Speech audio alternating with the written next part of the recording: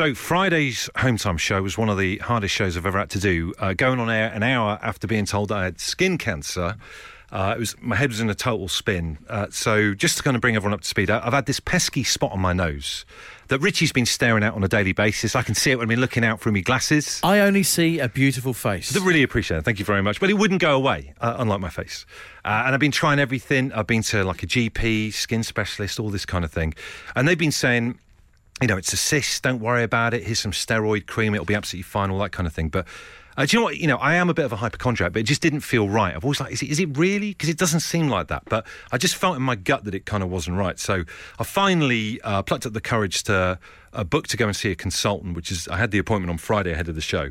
And he sat down within a couple of minutes and said, that's skin cancer. And I was like, oh my God. And, you know, loads of people hear those words, and I just had like an out-of-body experience. I always talk about that scene from Jaws when the background goes backwards and he goes forwards. I mean, it was just like that. You know, I'm going to be okay. I've dodged a bullet getting it diagnosed so soon. I'm booked in to have it chopped out a week on Friday, D-Day, which means I'm going to have a skin graft from the back of my head, which is going to ruin my skin fade.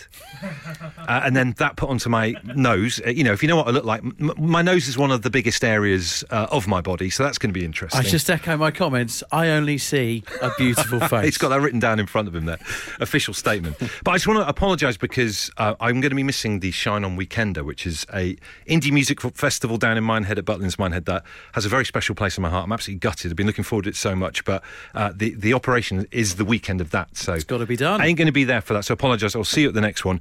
Two things though. First of all, thank you. I've had loads of lovely messages of support over the weekend through people who've been going through way worse than I've been going through, who've taken the time to message me, and it means a hell of a lot. And secondly, my feeling coming out of all this, or being in this, is that if you get fobbed off by a professional, and I know like the NHS has got loads of stuff going on, so I don't mean it in that way, but you know, I paid to go and see a specialist, and they just said, you know, to put some cream on it. If you know in your heart of hearts that doesn't add up, you've got to ask the question and push for a second opinion, because I think us blokes are the worst for that. Definitely. You know, well, doctor said it's fine, I'm not going to talk about it again. You've got to trust your body. You've got to trust your body. So, like I say, us fellas are the worst at this. Don't settle for it. Peace and love, and on with the Home Time show. This is Bush and Rich's Daily Takeaway. In the meantime, though, like you say, happy Halloween. And obviously you've seen people in outfits and stuff. It's weird, isn't it? Because obviously today is technically Halloween, but yes, it felt like Halloween over the weekend. It felt like Halloween going on for ages. Exactly. It's been a good old walk up to it. Plenty of events over the weekend, but this is the day. And when you look at Halloween and you see people dressed up as stuff, it's your usual suspects, isn't it? It's like skeletons, ghosts, spiders, that kind of stuff. I did a pumpkin yesterday. I heard that rumour. But what about the unusual suspects? Do you know what I mean? Right, the weirder stuff. So this hour of the show, Richie and I want to know from you, what thing are you scared of that isn't actually supposed to be scary? So, for example, for me, I have kind of an irrational fear of little boys dressed in full suits at weddings and christenings. You know when little boys wear like men's suits? Or like the page boy kind of thing. Is that the kind of thing? Oh, I hate it. It's like a Victorian ghost. Can't stand little boys dressed in full suits. Richie, what are you going for? The thought of this appalls me.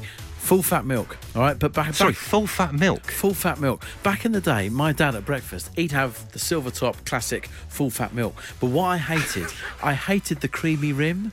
You know how like the... I'm not even going to say anything. You know how like it just congeals at the top? It just made me so sick. I'd have to build myself a wall of cereal boxes so I couldn't see that silver top. It's so milk. weird though, because in life you're someone who likes a bit extra on stuff. I am, but not milk. So what do you have, like red top? Do you have red top horrible through a pair of tights milk? Back in the day, because I hated it so much, I went full skimmed. Now my tastes have matured and I can bring a little bit of semi-skimmed back into my life. You are living a party over there and where, aren't you? Right. Steve says static shocks. And I might not have thought about that, but that's a great point, because the thing with your static shock is you literally don't know when it's going to happen, do you? Well, what you need to do is attach a little rubber strip to the heels of your shoes.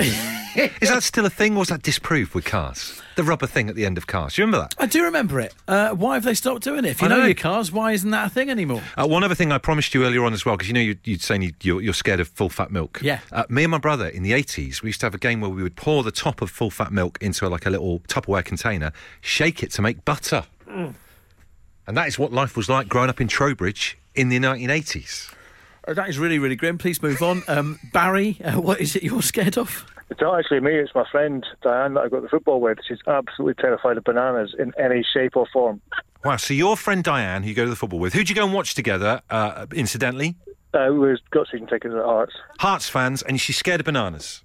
She's terrified of bananas. Any Wow. kind of banana. Even the smell of bananas, she goes mental. Back in the day, there was. Do you remember that there was that fad for inflatable bananas at football? Oh, yeah. Yeah. How would she react to that?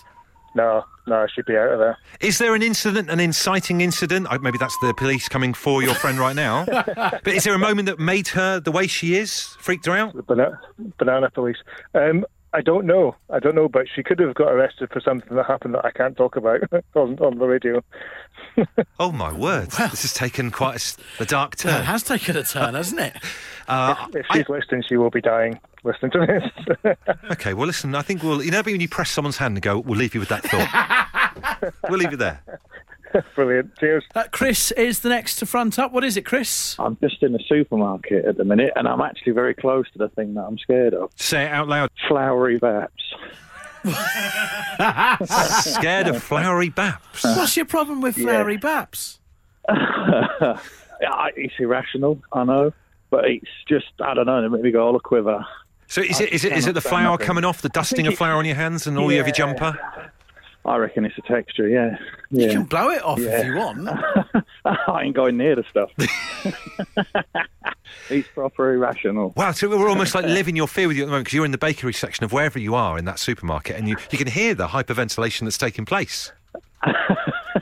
Honestly, mate, even the thought of them makes me go all silly. Go on, Adrian, go on. Touch a flowery bap. Just put your finger on one.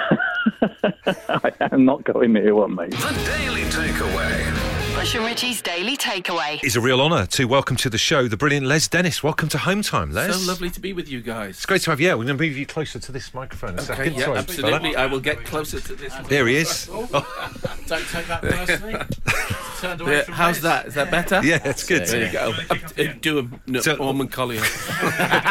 Microphone. Do you know what, we talk about Norman Collier a lot on this show. Do you? You know, because there are a lot of phrases and things now that they don't mean anything to kids now. So if you talk about someone who's a brilliant swimmer, you go, all right, Duncan, good for you. Yeah, But yeah. there's no... It's almost like all those old things need to be replaced. Do you know what I mean? Yeah, all those old phrases. I Absolutely. think kids need to be reintroduced to Norman Collier Yeah. because when we He get was it up he on was a YouTube, funny that's man. just so funny. It's brilliant. Yeah, absolutely. Really funny, lovely man as well. Really nice guy. Well, it's an honour to have you on the show, Les, because Great to you know be here. you are or have been, or always have been, an ever-present, particularly in the TV of my childhood. And Right. the first time I saw you, you used to do a show with Dustin G. Yes. Which a lot of people maybe now might not have known. Well, Tell us a little bit like how you got started. You're and going everything. back to kind of like Dustin and I teamed up on the Russ Abbott show in early 80s, and we did the Laughter Show for the BBC from 84 to 86 when he sadly died.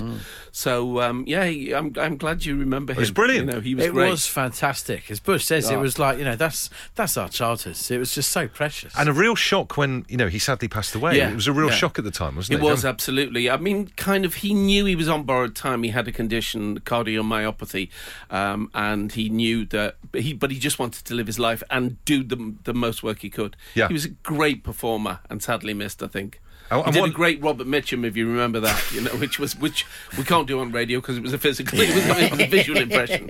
Yeah. But I mean, obviously, Saturday night TV, a big part of what you've done with Yeah. Family Fortunes, which Yes. was huge back then. What was it like to be part of an era when, there wasn't that much choice? So when people were popular, they had huge numbers, like Family Fortunes, like loads of people watched it. Do you Yeah, know what I mean? we were 4 channels at that time, and I think at the peak for My Family Fortunes, it was 16 million. Wow, which is crazy. ridiculous that you think of that. But it was great. I mean, Saturday night, I get so many people coming up to me and saying, "You were part of my Saturday night." It would be Yeah. while we're getting ready to go out, we'd watch Family Fortunes and Blind Date. Yes. So it was me and Scylla. Oh, good company to be in. Yeah, yeah. Obviously, with Family Fortunes, you got yourself a great catchphrase with if it's up there, I'll give you the money myself and all that Yes, kind of thing. yeah. Now here you are on stage in a show, Only Fools and Horses, the musical. Yeah. You've got so many, not just sort of like catchphrases, but memorable episodes. Did you Yeah. get the chance to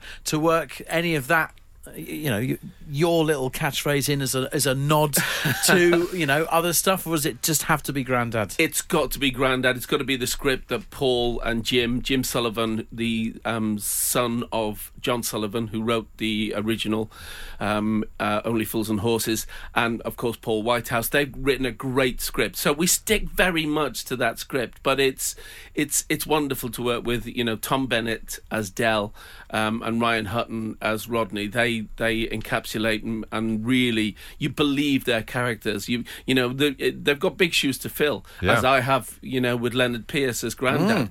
But we do it. It's a musical.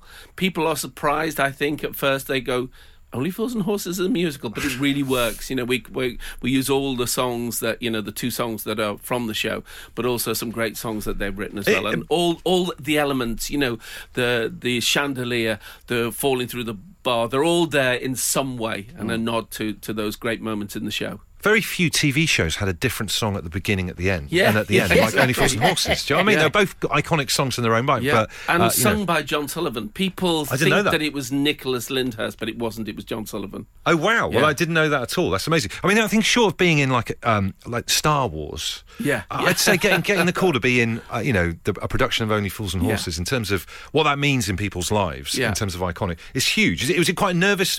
Like a thing that you worried about a little bit? It was a little bit because as you say, it's like the Holy Trinity. The Trotters are the Holy Trinity of British comedy. Yeah. So and I wanted to give a nod to what Leonard Pearce did so brilliantly as Grandad, but also bring my own. When Paul did it, when Paul Whitehouse played Grandad, it was Paul's version of Grandad, and it has to be mine. It has to be mine, but with a little bit of a nod to him. The Yeah. petulance and the all right, talking about what's the name, what's the name instead of Cassandra. So it's lovely. It's lovely to play. We talk and about also the fact- get a chance to do Uncle Albert as well. Oh, brilliant. So that's good as well. We talk about the fact that obviously mentioned earlier. Here we are on the radio. We can't talk about visual things, but here you are with a moustache. Yes. Now is a that wonderful something thing. obviously that you've grown for this? No, I'm doing Movember. I'm just early. Getting in there early. No, I have grown it for Grandad. Yeah. Because I didn't want to just stick one on every night in case you got that moment in the show where it started to come off, and then people are laughing at something that's different than they should be. I like laughing it. There's an element of Michael Caine's Zulu era about it. I like it. Will you keep it after this, do you think, Les? Well, the next thing I'm doing, maybe I will. I've got another play that I can't actually talk about yet, but it's set Poirot. in the 60s. So I might actually Poirot. That'd be good. No, it's not Poirot. But when Not you look quite. at like all the stuff you've done, obviously, we talked about the early days, as the comedian, then the game shows, and but obviously the acting and all the stage shows that you have done. What do you have a form that you enjoy the most? Although you're different. I love being out live on stage. That's a great thing to do. I also, do enjoy acting in TV. I will be in Death in Paradise, the Christmas special on Boxing Night, which was a great joy to go out to Guadeloupe for 2 weeks and sit in the sun. I bet. And work with Ralph Little and Don Warrington. Yeah. So I love that. I love that I get a chance to do that. And I also sat in for Countdown earlier this year. I was supposed to be in Dictionary Corner, and Colin Murray got COVID, and they asked me on the day, will you come and host it? So I had to go and sit in that chair and host for a bit. So I love that. I love the fact that I get to do so many different things, but being out on a stage and getting the kind of reactions that we get, every night when you do those lovely routines. I mean, Paul and Jim have kind of taken the best of the show and knitted it all together into a beautiful play, really, with songs. Do you know what I love about it as well? It's a play, it's a stage production for people who might not have the cash to go and spend loads of money going to see Cats and all that. It's more of an every man's play, isn't it? A lot of the people that are coming to see it are not necessarily theatre goers, so we're bringing people to the theatre, and they maybe go and watch something else. Yeah, I always see them coming in from Essex. You can tell when you guys are on, because there's loads of people there waiting to go and see it, which is an amazing thing. Do you know what I mean? I have a song called, which is as Grandad, which is where have all the Cockneys gone? So he sings about all the places, Billericay, and when there was someone gone out to Billericay and Ponders End, and so all the places like Hackney and Shoreditch that we mentioned, they're go way. If they're from there, they give a cheer. We get a cheer from people from those places. Oh, amazing. Yeah. You talk about obviously the musicals knitted so many of the favourite moments of Only Fools and Horses. Do you have?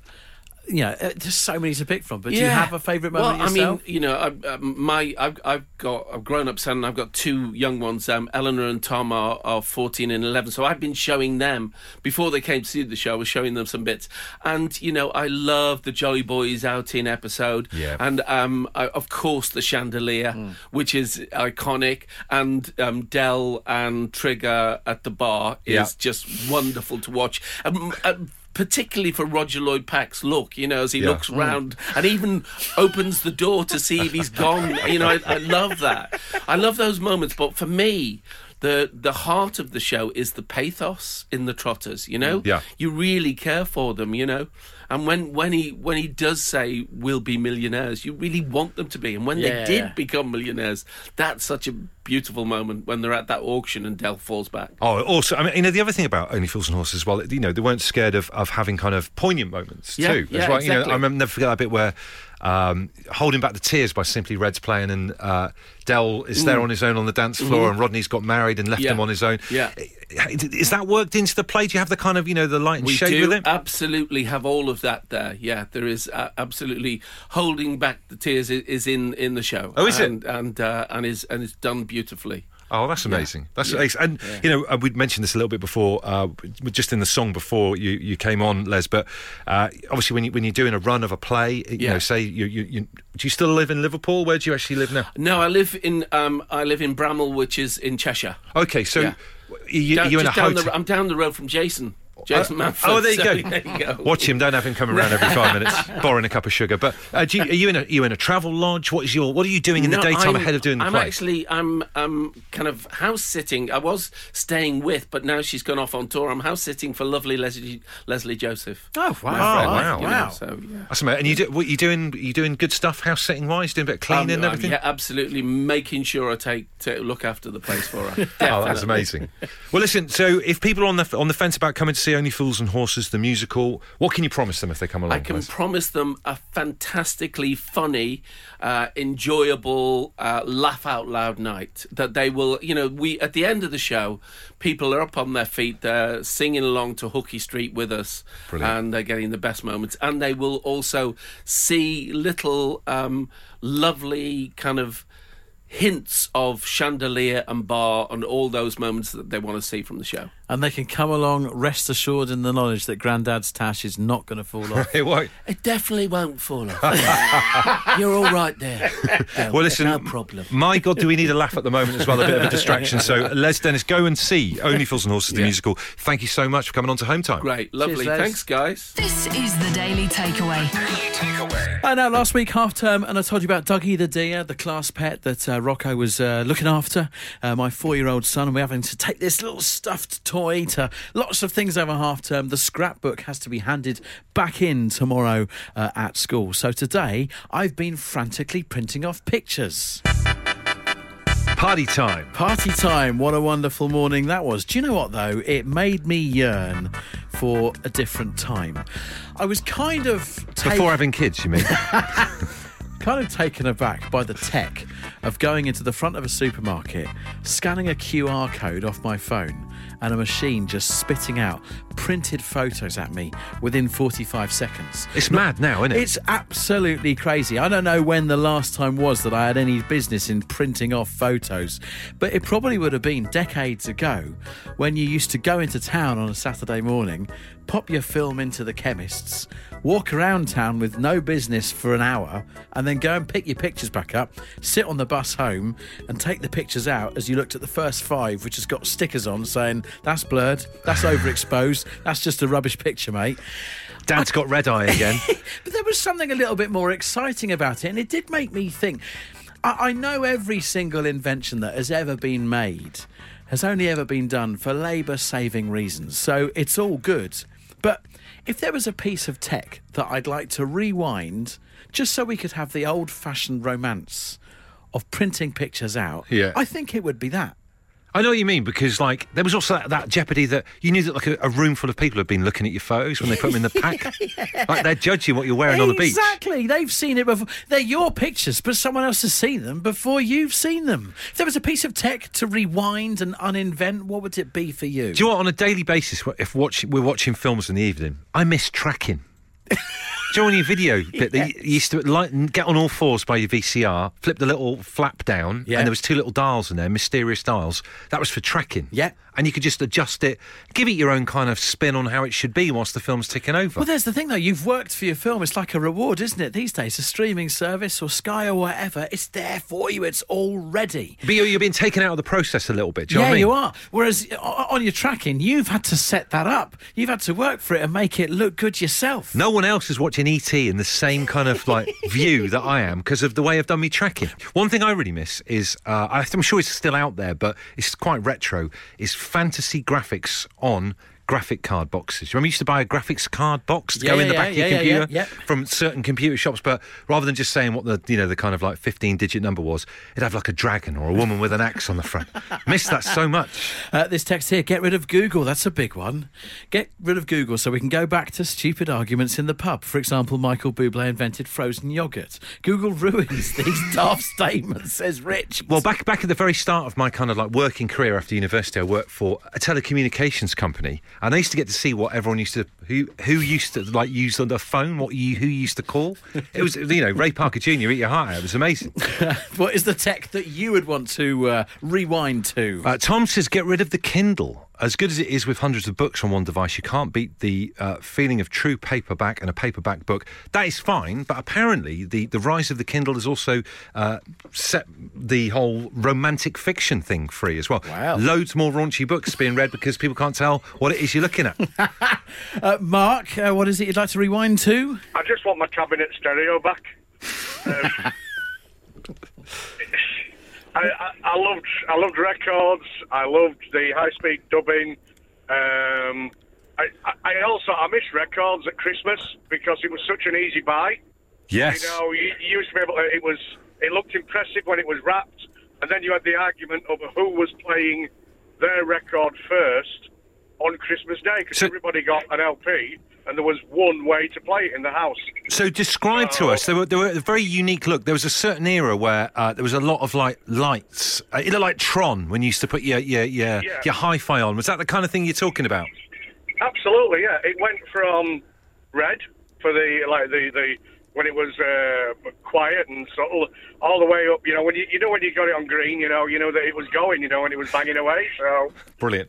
And you beautifully described the tech there. You said you wanted your cabinet stereo. Describe the actual cabinet it was in? Did it have sort of like the glass doors for your LPs? Yeah, absolutely. So on the top you've got the turntable.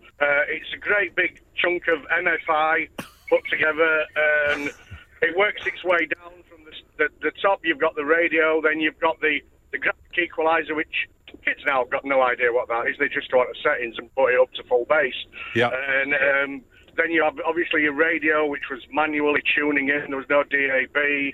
My favourite thing was going into like an electrical shop like Dixon's or Rumbelows or whatever, and they'd have one on demo. Yeah. And make all the lights go at the same time, like you were playing Firefox in the 80s. They knew how to sell to you then, didn't they? Yeah. Next up is Glenn, I think we got. Is that you, Glenn? It is, hello. Hasn't Glenn got an echoey porch or hall that he's talking in? I have, yes. God, it must be. How big is the area that you're speaking to us from, Glenn? Well, it's only a kitchen. It's not big, but it has got a vaulted ceiling, I think it's called. So, vaulted ceiling. I'll move out of the vaulted ceiling kitchen. Then no! Don't apologise for being an ABC One home time listener with a vaulted ceiling. I'd love for him to move into the North Wing though to speak to us, if that's okay.